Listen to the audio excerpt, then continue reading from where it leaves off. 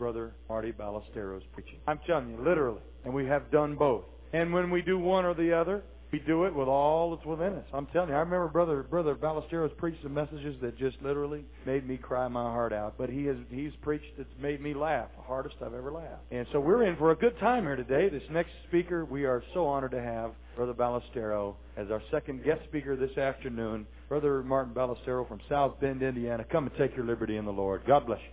Thank you, Brother Heyman, and praise the Lord, everyone. And again, I greet you in the name of Jesus, which is still the only name under heaven, given among men whereby we must be saved. It is always a signal honor to come to this first city and to have church with men and women of like precious faith. See so many familiar faces and to be amongst so many folks that you love in the Lord. I see a face here that I haven't seen for many years. When I was about 19, I probably preached one of the worst revivals I ever preached in the city of Dallas for Brother Warren Green. I'm so happy he survived that and is still alive to talk about it today. Oh, yes. I remember one night after, I felt like the Lord had impressed me that someone was going to get the Holy Ghost in one service, and I had prayed and fasted, and I had travailed in the afternoon up on the platform, and I just felt impressed somebody was going to get the Holy Ghost that night. And I preached. They had two center girls there, and they sat there and chewed gum and talked, and I gave my poor little beautiful sermon, and they ignored me and walked out the door, and they locked the place up. And I felt like, well, God had lied to me. That nobody got the Holy Ghost. And I was sitting in the evangelistic quarters with Brother Green's son, and a knock came at the door. About 11 o'clock or something like that. And a girl stood there, and he looked at her, and he said, she started crying. He said, "You want God, don't you?" I hadn't seen the young lady before. She said, "Yes." So we called for a number of people from the church, and they came over, and she prayed around the altar. And just was having a serious, long, lengthy time of repentance. And she got done. Brother Green began to kind of explain things a little bit to her there at the altar. And I was relating the story at my next revival, which just happened to be at the fair city of Fort Worth. And I said, Brother Green, he said, when you repent now, you're saying, God, I'm through with the world, and no more wearing earrings and makeup, and no more wearing slacks, and no more jewelry, no more picture show, and no more.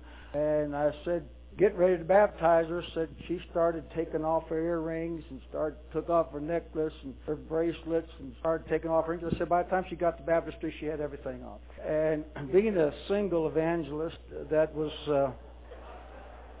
something they did not let me live down for a very long time. It has been a very special honor of mine to be in the same conference with Dad Davis, and didn't he preach so wonderful last night?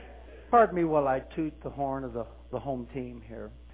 Denver was the last place that my father and I got to preach together, and I think it's kind of special that it's also one of the first places that my father-in-law and I get to preach together, and I'm glad the Lord allowed that to work out. And I tell you what, when he just rears back and starts preaching, it just kind of makes them old goosebumps just kind of stand up and said, that's my team right there. I like that. Praise the Lord. And I'm glad to be here with Mom and Dad Davis, and I have my sugar booger with me today, as Brother Hurley used to say. I got my wife here, and my youngest son, Andrew. He's my bodyguard and chauffeur, and he's also my amen corner. You don't say amen, son, it is a long walk home.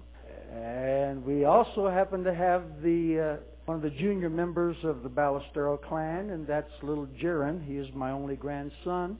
So we have 4 generations of us here you got to put up with at this meeting. And I also have another brother here that my father and mother adopted into the family. I got a big brother here, the person of Brother Bill Bowie. And he's been called my mom and dad for many years. Brother Gilmer said Brother Davis was his father in the Lord.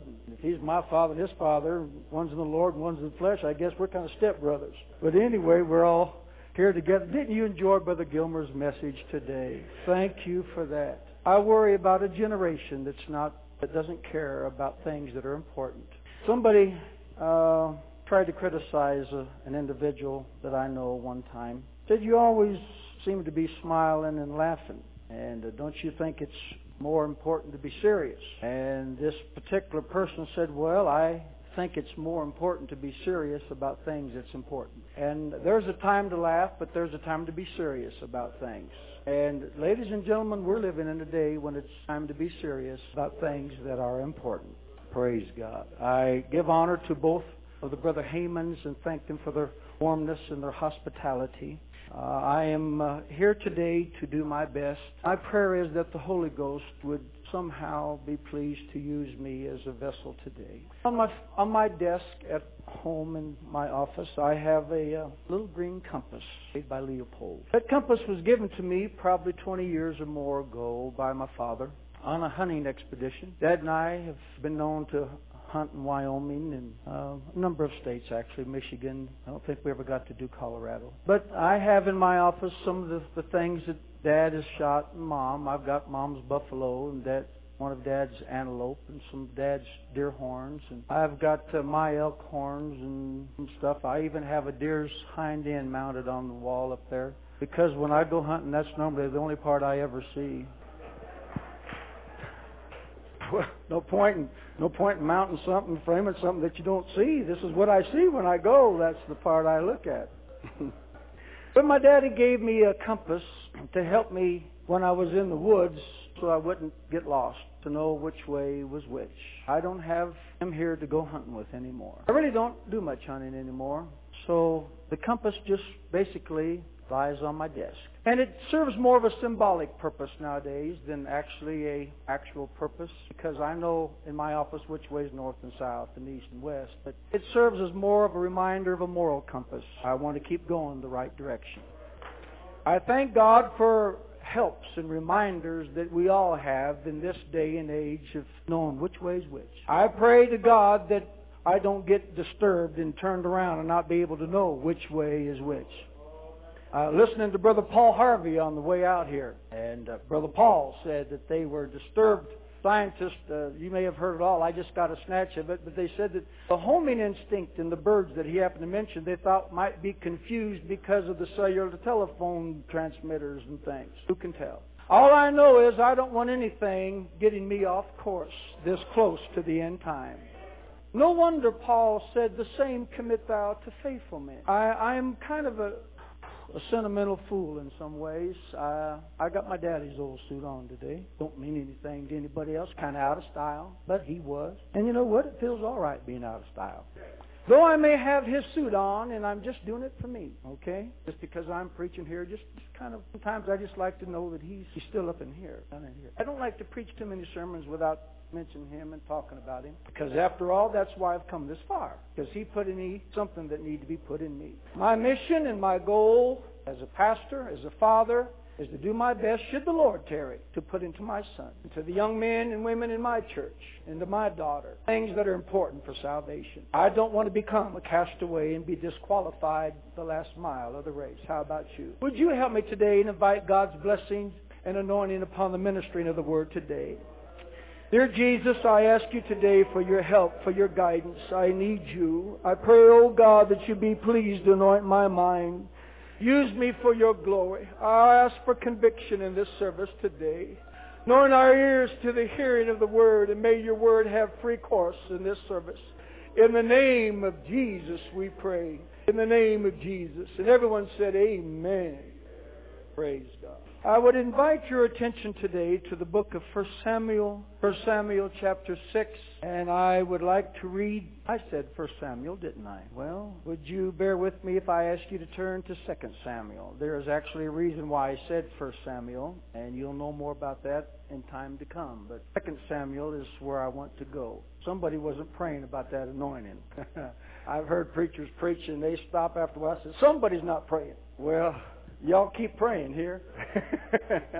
Brother Gilmer, I thank you for that precious message, and I thank the Lord the days our paths crossed. I preached for him when I was about 21 years old, something like that, newly married. And him and Sister Gilmer were so gracious and hospitable, and you can't go to his church without having church and enjoying a good time in the Holy Ghost, and it's easy to fall in love with them. I watched him preach when he stood up to preach, because I knew from my father what church he was out of and who his pastor was.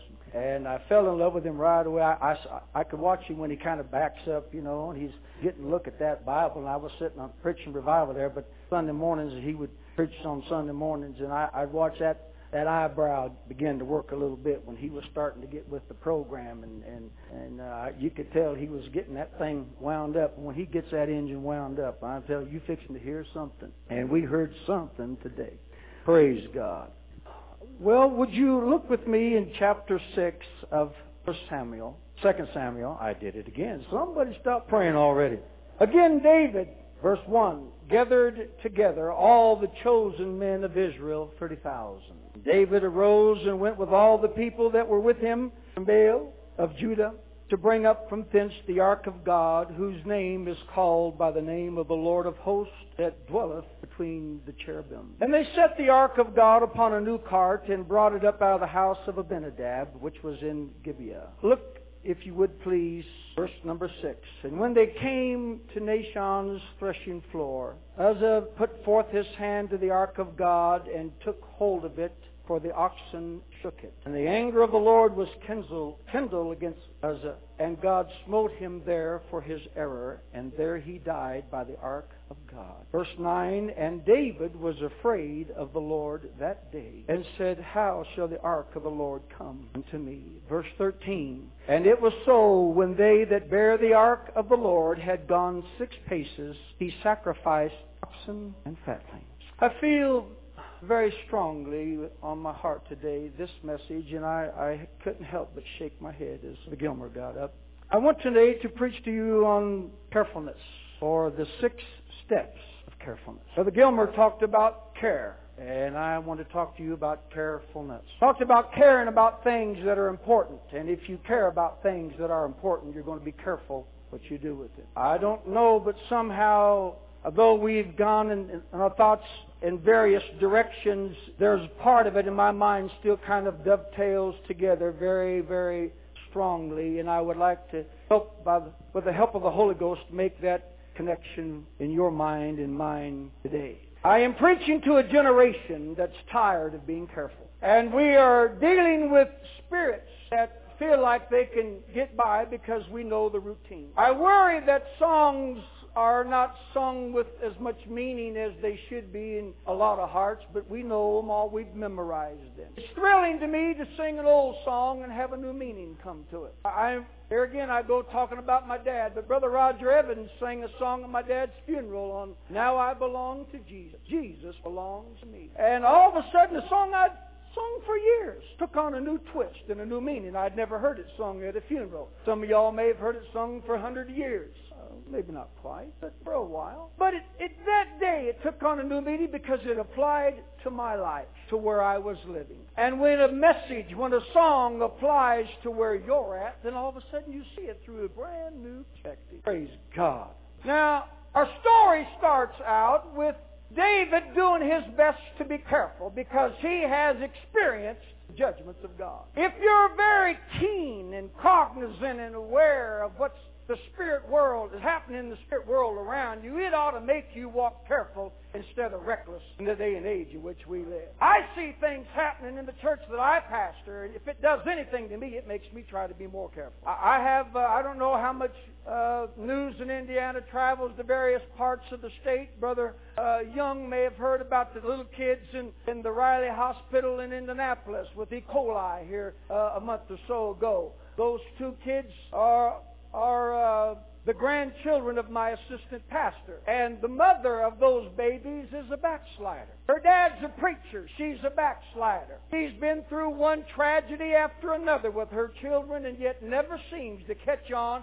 Maybe I'm out of the will of God and I need to get right with God. You would think that when you see your babies nearly on death's door and Dan Rather's calling you up saying, can I interview you for my television program? And various TV people with their cameras swamping the hospital saying, we would like an interview. Maybe it ought to start dawning on your noggin. There is something that even the world thinks is important here. Maybe I ought to get serious and understand, is God trying to say something to me? Our story story really doesn't start in 2 Samuel. It starts in 1 Samuel. In 1 Samuel is where it all started. They lost the Ark of God when they was having a big war one day. And when they lost the Ark of God, the heathens that got a hold of it, they didn't know how to treat the things of God, so they just handled it however it was convenient for them. And they stuck it in their house and set it right beside Dagon, and they came in the next morning, and Dagon was laying face down. They said, oh, this will never do. So they stood Dagon back up, put him back in his place, and come back the next time, and he's fallen over, and his hands all broken up, and he was broken in pieces. They said, hey, we got a problem here, boys. And they had a big board meeting deciding what do we do with the Ark of the Covenant. And they talked about it for a while, and pretty soon a plague came. Folks started getting sick, and they said,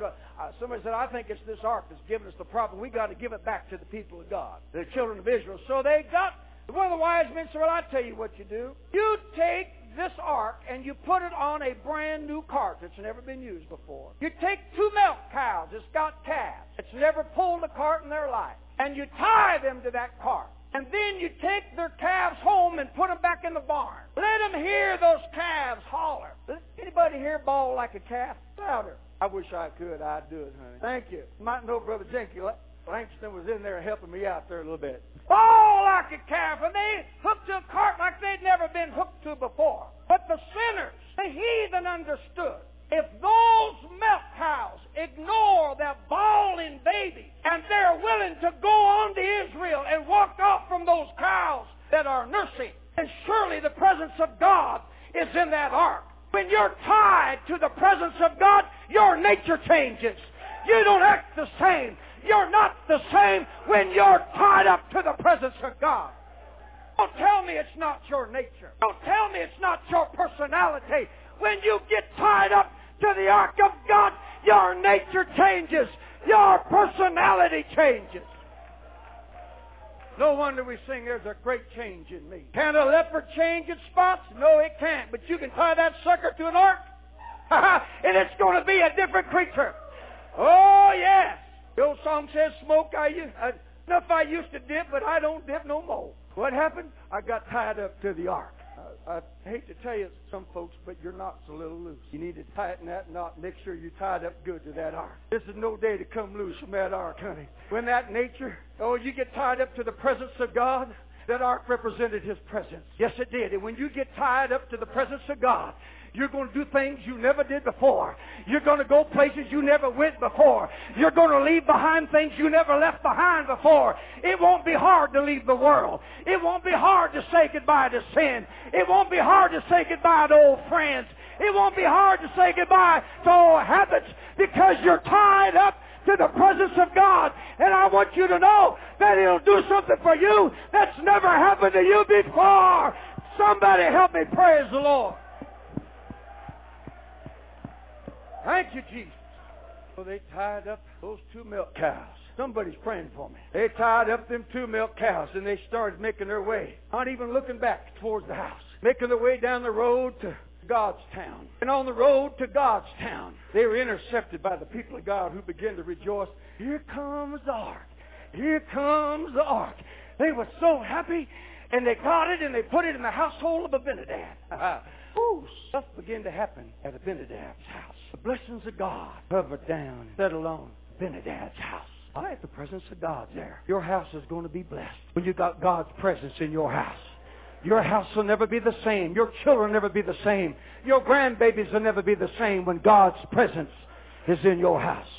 God blessed Abinadab's house for many years. So David begins to study about things. Comes on the scene. He said, here I am here in Jerusalem.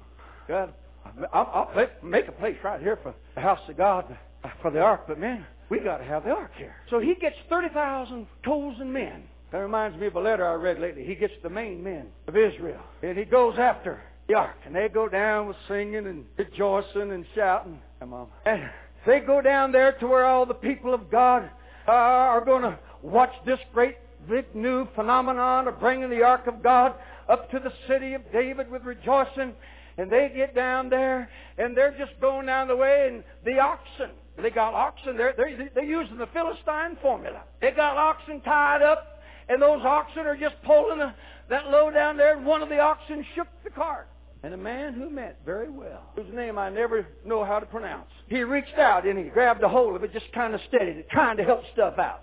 I'll go ahead and act like you know all the stuff in the Bible too. Stuck his hand out trying to steady it. God smote him dead, and David jumped back. And the Bible said he was afraid of the Lord that day. So the story's going to rest a little bit before I pick up my text, and I'm going to start building on that. Things begin to happen. And David realized, I can't have church like that. I can't do it like that. I don't care how precious it is and how much I want it. If I'm going to do it, I got to do it God's way or it don't get done. If you want the real Shekinah glory of God and you want true apostolic revival in your midst, mister, you're going to have it God's way, or all you got's just a fake, cheap imitation. You can clap your hands and you can beat on the drum till you shout your socks down around your ankles, and when you got done, all you had was a big, strong, beating rhythm. When actually you need something down on the inside that's going to keep you Monday, Tuesday, Wednesday, Thursday, Friday, and Saturday, and bring you back to the house of God Sunday morning without having to wait for somebody to pump you back up and make you feel full of the Holy Ghost again. David got serious about how do I get the ark back. And as I began to read this, something began to work down on the inside of this old bald-headed guy. And I looked at the tragedy that had happened here. And I tell you, my friend, that bad choices, and I've been bothered by this, but bad choices are no accident. Hear me? The saints in my church are getting tired of hearing me preach on this subject. But bad choices are no accident. And I'll tell you why. And here's just one of the scriptures I use. But it said, in all thy ways acknowledge him, and he shall direct thy path. Now, I'm not big in translations and various versions and everything, but, you fool around on the computer and all that, you get all that stuff there, so you just click on what does this one say, what does that one say. The Living Bible says, in all thy ways, put God first, and he shall direct thy path. When you drive down the road, I remember riding down the road one time when I first went to Louisiana, and I got introduced to all the culture and back in the more interior parts. I was riding down the road with Brother Ray Majors, and he said, look, we'd passed one household. He said, did they speak? Oh, my God, man, the air conditioner's on and the window's up. If he spoke, I couldn't have heard him. He said, no. Did he raise his hand? He said, when you drive down the road and you see a truck pass into the car, people raise their fingers up off the steering wheel. Said that's called speaking out here. They spoke to you. They acknowledge you. In the city, I'm used to going down the road and nobody do it. If somebody acknowledges you, kind of look away. You don't want to pay them a whole lot of attention. You live in the neighborhood I live. It's best just not to see a whole lot of stuff. Can I get a witness? I want you to understand that when you acknowledge someone, you acknowledge that I can't make it without you. I had a man in my church that sung a song, and every time he sung the song, I could see it grating on some of the folks, so I had him sing some more. And that was, I can't walk without Jesus. I can't talk without Jesus. You've got to get in the frame of mind that I just don't know how to walk without you, God. I don't know how to talk without you. I mean, God, I need you. I don't even know how to find the door. Brother Picklesheimer's sister, he was my Sunday school teacher out in National City, California. I think he pastors in Idaho now. But Sister Picklesheimer was an assistant down at the bank, vice president or something like that, a tall, stately woman. She came into church in a three-piece suit, and she had a little sports car convertible, Austin Healey. To me, 15, 16, that was a sports car convertible back in the 58, something like that. But she walked in there, and my dad was preaching revival for Brother Reynolds, and she came down the altar. She got the Holy Ghost.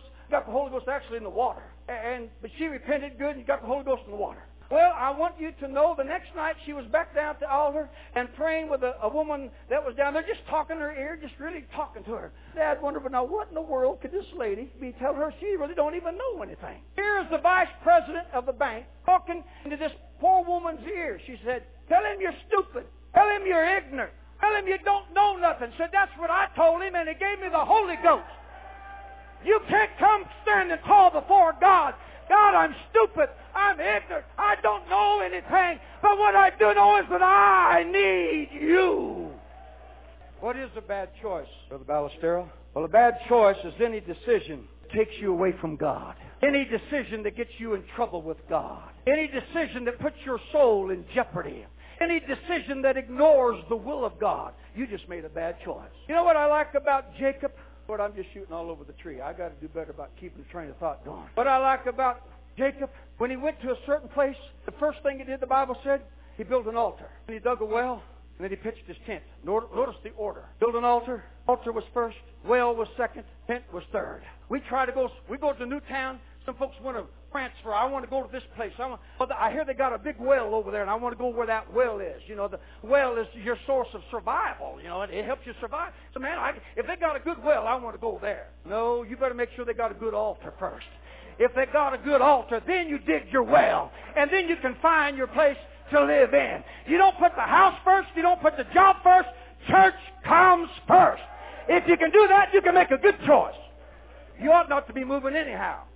But if you had to move, that's the formula that you use. I had one man, he applied for 8 transfers in 8 different towns. I just went out of here. And actually, I was rather glad when he went. They didn't have a church in any of the towns. Your kids are going to pay. You're going to pay. Well, let me do it to you this way. See this over here? How many know what this is? That's the mall. Everybody say, that's the mall. Anybody can tell that's the mall? I just told you. And to be the mall as long as I want it to be the mall. Your pastor tells you that the sky is green and the grass is blue. It's going to be blue as long as you're there in that church. But said amen. Hey, guys, you want to go to the mall? Sir. All right, get in the car.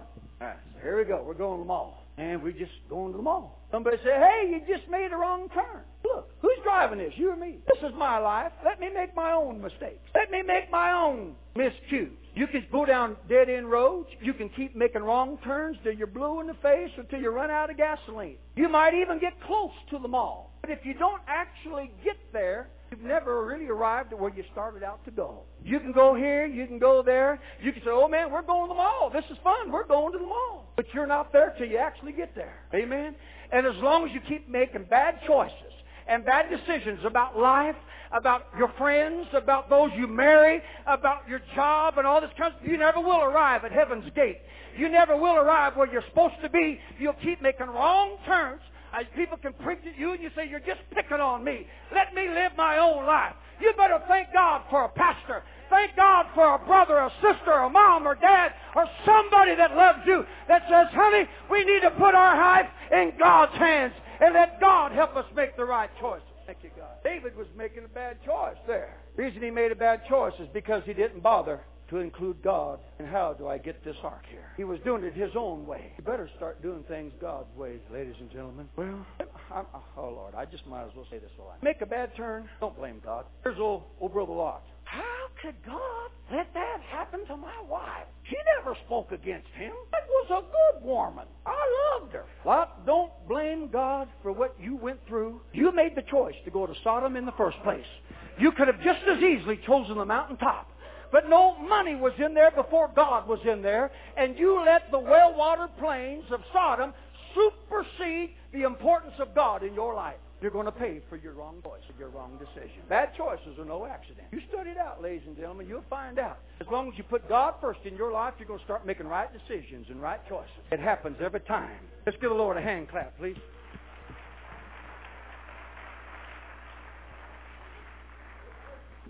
I don't know if I got it here. I got it left over. I'm preaching to my church. You know what this is? This is a weather map. I got a weather map I downloaded off of the internet. It shows me where the storms are. Pretty cool. See all that orangey stuff?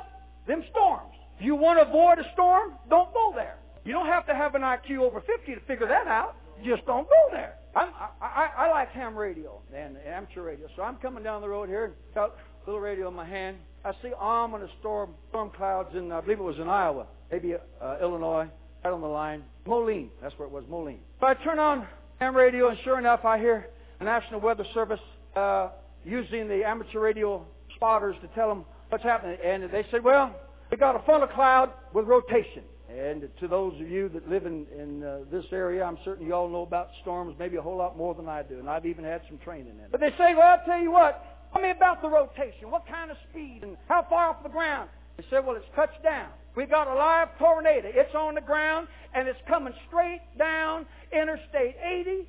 It's eastbound with a hammer down. And I'm driving right into them clouds, and I'm saying, oh, God, here comes the hailstorm. Here comes the funnel. You know, you can see a long ways out there. Now I'm looking. I'm listening to that ham radio and them spotters that they got all out there with the National Weather Service. And where are they all at? Okay. And I saw the clouds that the guy was describing. I could see it. And even Andrew got up and sat up in the back seat. You know, I want to see this. And he looked out there. He was, you know, we started to see him coming home in the car going down the road. If you got a weatherman, he says, there's where the storm is. You want to avoid a storm, don't go there. Paul told a certain centurion, a captain of a ship one time, he said, hey, Take my advice and don't sail. But the man thought he knew more than Paul did, so he sailed anyway. They lost the ship because they didn't pay attention to what the man of God said. There are some storms in your life you could avoid if you would listen to the preacher, if you would listen to your pastor, if you would listen to the weatherman and say, hey, don't go there. You're going to run into trouble if you go there. Don't stand around and complain because you got this problem, that problem. If you listen to your pastor, you could have avoided that storm. That's not even my sermon. I just threw that one in for free. That still does a number down on the inside of my gizzard. Thank God. You know, I didn't understand it too much when I was a kid. But I thank God my father loved me enough to tell me the truth and tell me straight. Sometimes I cried about it. Sometimes I got a little quiet for a while. Thank God for the times when I come back and said, thank you, Daddy, for talking to me. Amen. Praise the Lord, everybody. By the time 2 Samuel chapter 6. Interesting, 1 Samuel chapter 6, there's the ark with the presence of God. 2 Samuel chapter 6 is where they go pick up the ark again. Now, it's a different story. The routine is different. Oh, Lord, help me. I'm broken 1 o'clock. Oh, we got to do it, but we got to do it right. And I'm reading from 1 Samuel chapter 6 and verse 9. It says, and David was afraid of the Lord that day. I don't know what to name these 6 steps, so why don't I just use little things that I picked up as I begin to read the story of David and various things that he did and spirits that he manifested to show you and to explain the 6 steps of carefulness. You get careless, you're going to make bad choices, but you get careful and you're going to make a right choice. Did you ever get off wrong and mess up and finally you had to go back and you went real slow? This is how David was going. And the first thing it said was that he feared the Lord greatly.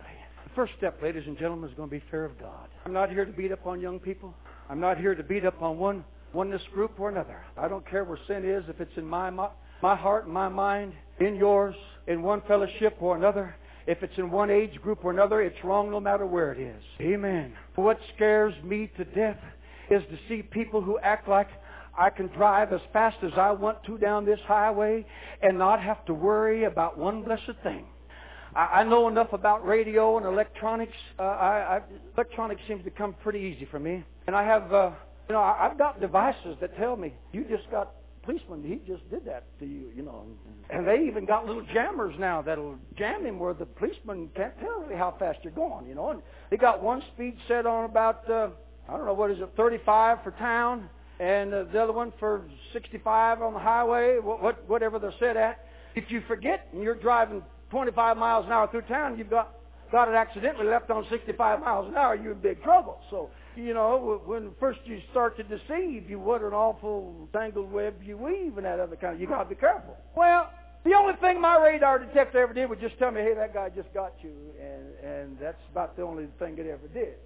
I know one person had a little thing there. They got them now. You can just push a button that says state, and you just push what state that you're in, and you can hear the police, the county, the highway patrol. They're talking about you as you're going down the highway. This one guy was doing 100 and some odd miles an hour down the highway, and he pushed had a little button on there and his little scanner thing on, and it said he passed this one cop, and he radioed to somebody else and said, you got a little red car, and he described what it was, and this other kind of car, I think it was southbound, whatever direction it had, and he gave the speed. So this guy heard him, the chase car being radioed, so he just went off the exit, and he just got right off there and turned around and went the other direction and drove a long time. When he turned around and came back later, here was that little BMW that he'd been running with.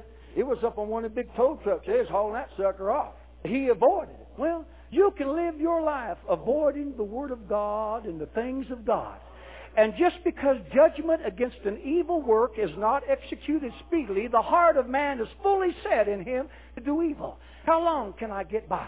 Did you notice, pastors, every time somebody asks you questions, it's always, how much more can I do? How much can I get away with? They never want to know what does it take to get more spiritual? How can I get closer to God? But how much further away can I get from God to still be okay, to still go up in the rapture? God, give us folks that are in love with this thing, that want to walk carefully and circumspectly before Him, redeeming the time, because the days are Well, the first thing that David began to do is walk with fear. If you know that you can get AIDS, if you're just an old sinner, boy or girl, you know that you can get AIDS. You really don't take any measures to even try to avoid. There's not really a whole lot of fear in you. You just out there living, I just take my chances. You could die getting hit by a car. Yeah, you could, but you haven't so far. Man, they take chances. They don't like what you preach. They'll go to the church across town because it's a little bit easier. Amen. We got a guy in our town. I preached for him in the past, and he just told somebody here last week or two. He said, well, come on over to my church. He said, I've quit preaching standards. I'm not preaching standards anymore. It's okay. Just come on over. Listen, I've watched some of these guys that say those things are not important. Their churches aren't growing. Their churches aren't just skyrocketing into 10,000 people. You're fooling yourself when you can live without the fear of God. You better thank God that there's something in here that says, I want to be careful.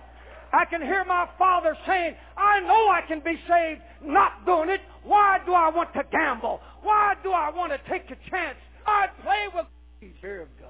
Today, I thank God that I heard some of y'all preach. My father preached. Well, did you ever smoke a cigarette, Brother Ballestero? Yeah, I did. Remember being in the 3rd grade, and the two girls came by in a convertible, smoked a cigarette, and they threw one out in the gutter, and I went over there, and I picked it up, and I decided to try it out down there in Baytown, Texas. I don't remember now what brand it was, but I remember just one puff was enough, and I said, little dab will do you. Thank God there wasn't something down in here that says you got to have something to drink. That's alcohol. Thank God that there wasn't something down in here that says it's okay to commit immorality and to do wrong and just live wild without any restraints. Thank God for that conscience that kept preaching to me. I could hear the Word of God. I could hear my father preaching to me. I could hear my mother's prayers over here that kept me from going places I ought not to go and doing things I ought not to do. I can't tell you I was a saint, but no telling what would have happened if there hadn't been some fear in here. Amen. I think I'm just preaching to myself along about here. I'll try to come around the block where the rest of y'all are standing and get with the program here in a minute. 1 Chronicles chapter 15 also relates the same story. And notice what it says here in verse number 13. It says, God made a breach upon us, so that we sought Him not after the due order. It's saying, hey, the reason this happened is that we didn't seek God after the due order. First comes fear. Number 2, the second step is obedience. We didn't seek God. We didn't inquire of the Lord. We didn't obey His Word and do it the proper way. Sure it is. How many wonder what this is? This is rough stuff, folks. You have to have a college education to run this. You know what that is? Oh, Jenga. A bunch of little blocks of wood on a real slick surface. What folks are doing today, what the object of the game is you pull out a little thing like that, and it still stands. We didn't need that. Well, I know we don't need that. That ain't holding nothing up. Matter of fact, we take the whole top row off. The object of the game is to take out all that you can take out and still see if it stands. You've got folks nowadays that are saying, I wonder if we can take holiness out of here and this thing still stand up. Standards aren't near as important as some of these guys say. Look at this. Look at this. I quit preaching standards. My church sucker's still standing. Got just as many as I always had. And you're going to keep taking things away. You're going to forget about doing it after the due course and after you should, like you should be doing it, and you're going to be proud of what you have. But you're destroying what God built. You're not to take away from what He built, or you're not to add to it. You're to leave it just like God made it. Amen. Come on, let's give the Lord a hand clap of praise. Book of Revelation talks about various church ages we like to refer to them as. And you got the Philadelphia, the Thyatira, and the Sardis, and the Laodicea. Actually, this is not the Laodicea church age. This is the Jenga church age. We just keep pulling stuff out. We quit preaching some things. It's okay. This pastor across town lets his young people go to the movie theater. That ain't the Bible. Movie theater ain't the Bible. Well, I don't understand why that happened. I don't understand why we got unmarried mothers in our church. I don't understand why we got all kinds of mess going on here. You can't get people in a prayer room. Nobody worships God. Nobody shouts. Nobody wants to pay their tithes or be obedient to the man of God.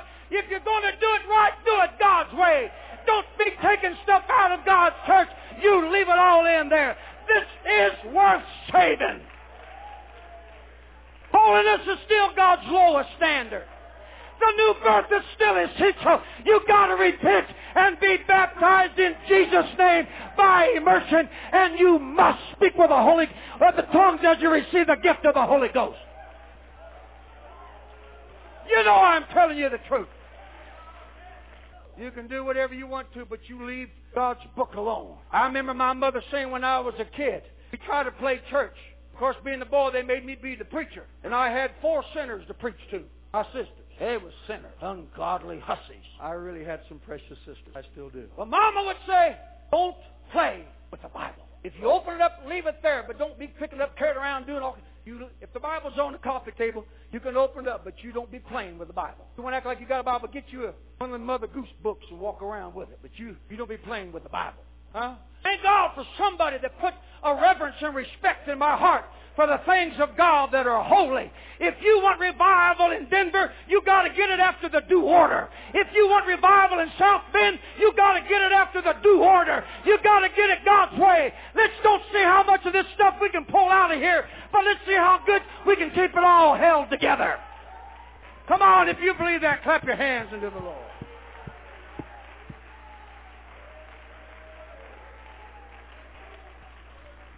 In Chronicles 15 and 12, David then said, sanctify yourself. Fear, obedience, now cleansing or sanctification. I like that word, sanctify. First time I ever heard the word sanctify, I was in 4th grade, Columbus, Indiana. Daddy was pastoring there. Some lady come to church, stood up. She said, I thank the Lord I'm saved, sanctified, and filled with the Holy Ghost. Pray for me, I'll go all the way with Him. And sat down. I'd heard my dad preach. I knew you could repent, get baptized, get the Holy Ghost. And I'd heard about holiness a time or two. That's supposed to be a joke for you that don't. I remember your brother saying, they accused me of preaching on holiness. Speaking of himself, Brother Lee Davis said, they accused me of preaching on holiness. The clothesline so often said, and so long as they say I got lint on my lungs. Went to the house when I was just like, I don't know how old I was, but pretty young. And said, Mama, Bobby's over here. And we're playing in the dirt. We're digging plain trucks out in the backyard. I don't know, 3rd grade, 2nd grade, something like that. I said, you got a pot or a pan or something I can put some dirt in? I don't have a dump truck. I need a pan to use it as a dump truck. And I brought this nice shiny pan in and showed Mama. I said, can I use the pan, some dirt in? She said, you can't use that pan. Go get that old looking pan under the sink. Get that old one that's got burnt marks on it. Bend it up. You can use that one.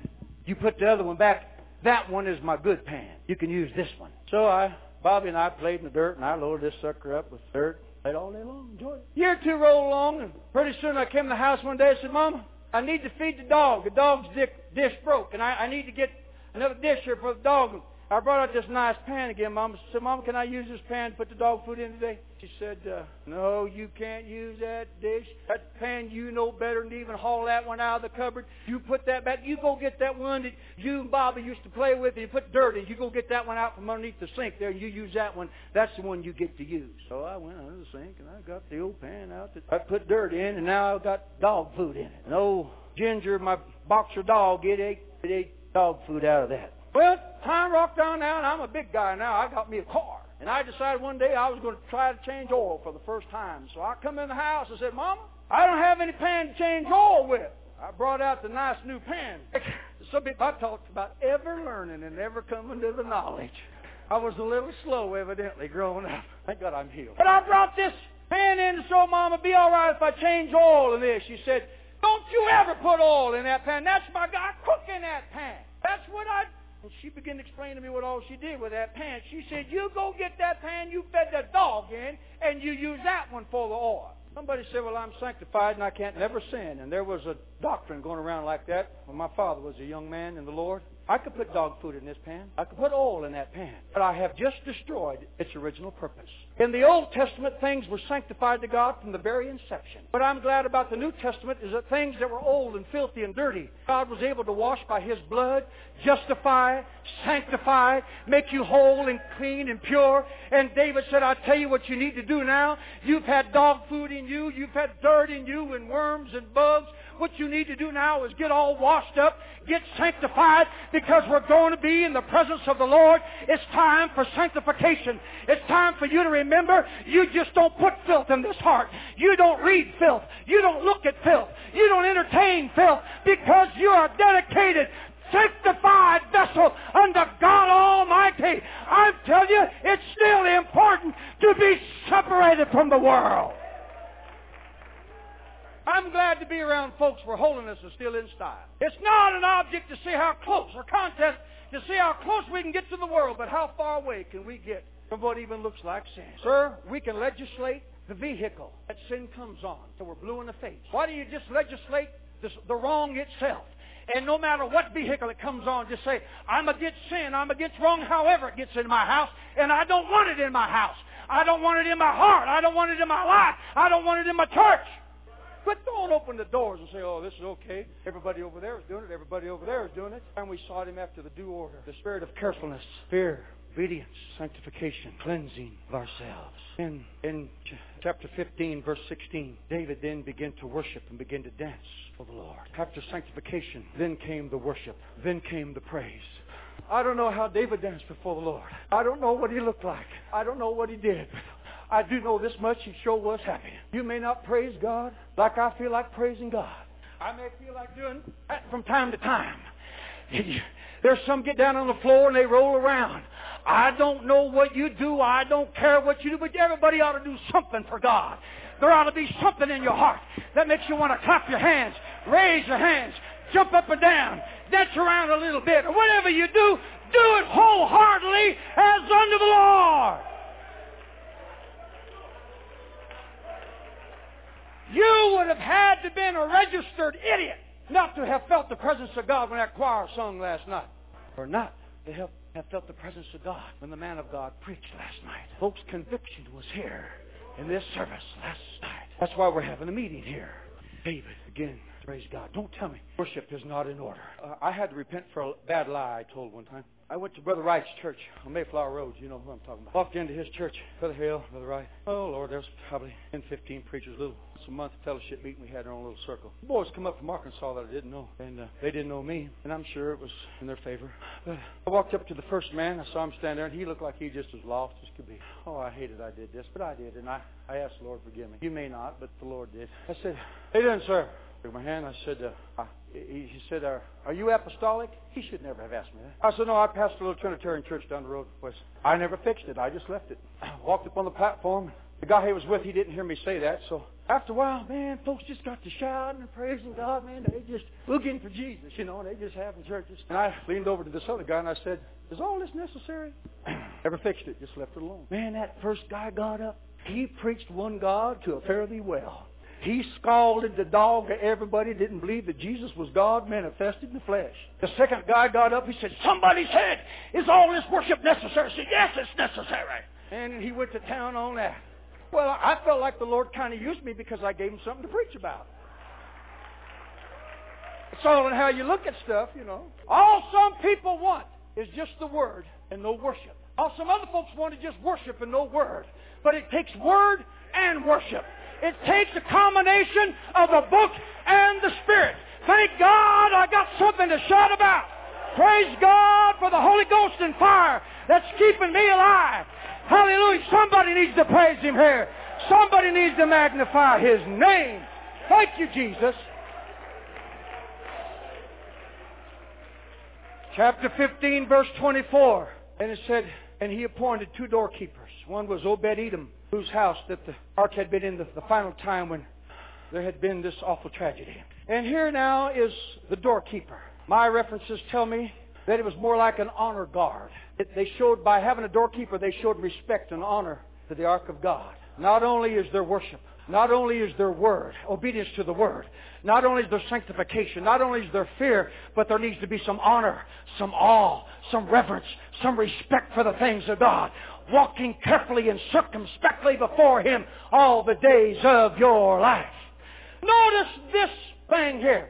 This procession, ladies and gentlemen, was an awesome procession. They had 862 Levites dressed in white. 3 choirs, all of them. And 1 choir also played instruments. Following behind the choirs was the 2 doorkeepers. Then behind the 2 doorkeepers came the ark. And it was escorted by 7 priests blowing silver trumpets. And David came behind the priests blowing silver trumpets, and he was dancing and praising God Almighty. And behind David were all the elders of Israel. Behind the elders were all the captains of thousands. And behind the captains of thousands was all of Israel. And they came. Now, the sixth stop was when they made the sixth step. They stopped and they sacrificed. And they shed blood. 7 bullocks, 7 rams. Let's talk about this. And I'm out of time. Oh, Jesus. I got to wrap this up faster than a Christmas present. If you believe in Christmas presents. If you don't, just change it to birthday present. It'll work for me. Appreciation gifts. I remember preaching for Brother Shue, and he didn't believe in Christmas, and my folks mailed me a Christmas present. I said, oh, Lord. But they also included my overcoat that I'd forgotten in the present. So I said, well, my folks sent me my overcoat. Should appreciate them sending that to me. But they'd also wrapped up a little wristwatch that they sent me. And so I had to pull the tissue paper off and tear it up in little pieces and flush it down the toilet. Because he threatened to disfellowship anybody that even said the word Merry Christmas. The truth is finally coming out at last. Well, there goes the sermon. David went 6 paces, and on the 6th one, they sacrificed. Well, and then he stopped. Let's talk about that. Why did he stop at 6? Well, we know now that 6 is symbolic of man's number. You get to 7, that's God's number. That's completeness. That's perfection. Well, he understood 6 days. You live 6 days. The 7th, you stop. You work 6 days. The 7th, you stop. You till the land 6 years. The 7th, you stop. 7th is God. If you're a slave for 6 years. The 7th, you stop. 6 was as far as man can go. 7 is when God took over. So here's where the 7 bullocks and the 7 rams came in. It's time now to apply the blood. The 7th step, ladies and gentlemen, in this 7 steps of carefulness is keep the blood applied. They kept applying the blood. Thank God I can stand in the congregation of the righteous and sing, I'm under the blood, the precious blood. I'm under the cleansing, healing flood. Keep me, Savior, from day to day, under the cleansing blood. Aren't you glad that you're under the blood of Jesus Christ? Let's clap our hands unto the Lord. Okay, here's where I'm leaving the Bible. This is me. Ballestero. First Ballestero. I don't know the chapter and verse. How many times did he do that? They weren't in Jerusalem, because I got a reference written down there where it says, and they took it up to Jerusalem. So they weren't in Jerusalem. Well, 6 steps is 6 paces. It's about 18 feet. If you do that, you got 293 times in 1 mile. If you offer 7 bullocks and 7 rams, 293 times, you got 4,102 sacrifices. My point is, some Jake Lade comes around an apostolic church and says, is all that necessary? You all gone to seed on that. Yes, sir, it's necessary. We're doing everything that we're doing 6 and then we're stopping. And we're applying the blood again. And then we're going to go some more and make sure we're staying under the blood. Make sure we're doing it God's way. I don't care if it's 10.8 miles. I'm still going to do it in a spirit of carefulness. Come on, let's praise the Lord. Yes, it is necessary. I said, yes, it is necessary. I'm glad somebody told me that it's necessary, that worship is necessary, that holiness is necessary, that separation from sin is necessary. It's not a bother to do this. My wife was reading a book by Nan Paymer on the way up here, and she read me a little incident where they took their family to a beach. And they all sitting out there, the girls in dresses, and the boys, with long pants on and stuff. Somebody walking down the beach looked at him in this resort area, said, y'all lose your luggage? It didn't dawn on what he meant. Said, no, we didn't lose our luggage. And then it dawned on them after he was gone, they started laughing. The world thinks we're crazy. They think we lost our luggage. Honey, we ain't lost our luggage. We intend to dress this way. We intend to live this way. We intend to act this way. Don't feel sorry for me. I choose to be a Christian. I choose to live for Him. I choose to be godly and holy in a perverse and wicked generation. I'm wrapping up. We're on the countdown here. Well, they made it. I haven't got time to go into the rest of the story. That's the part I wanted to tell you. David now is getting a little older, and his boy is coming to the throne. I love this. Everybody say he loves it. He do. Too bad I got to put my glasses back on and find it. Let's see, where is it at? 2 Chronicles chapter 9, verse 17. 2 Chronicles 9:17. Anybody know where that's at? I'm having a hard time finding it, looks like. Moreover, the king made a great throne of ivory and overlaid it with pure gold, and there were 6 steps to the throne. Solomon, why did you put 6 steps going up to the throne? Well, my daddy was telling me about bringing the ark back, how they went 6 steps and stopped. I got to looking at all the things in the temple and the tabernacle where God said, 6 of these and 6 of those, and do it this way and do it that way. And everything about the temple that I've just built speaks of symbolism. He made 6 steps to the throne. I contend, ladies and gentlemen, there are 6 steps to the throne of God. We don't have a literal temple to go up to today, but you can go into the throne room if you're careful, if you fear Him, if you sanctify yourself, if you obey Him, if you honor Him, if you worship Him, and you'll keep that blood applied, no matter what the world may say to you. No wonder Paul said concerning all this, yea, what carefulness it wrought in you. Thank God the spirit of carefulness is in our hearts today. God bless you.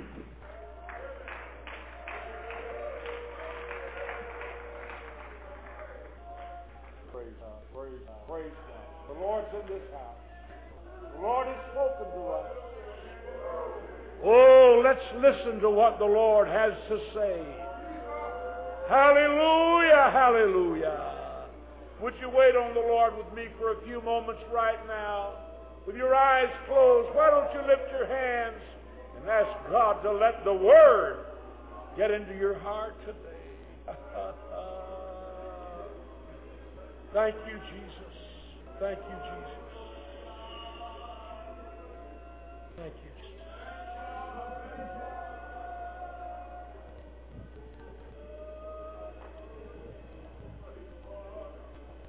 Would you slip out into the aisle and down to this altar for a few moments with me? A message like this deserves more than just a quick evacuation of the building. We need to let the word of the Lord get into our hearts.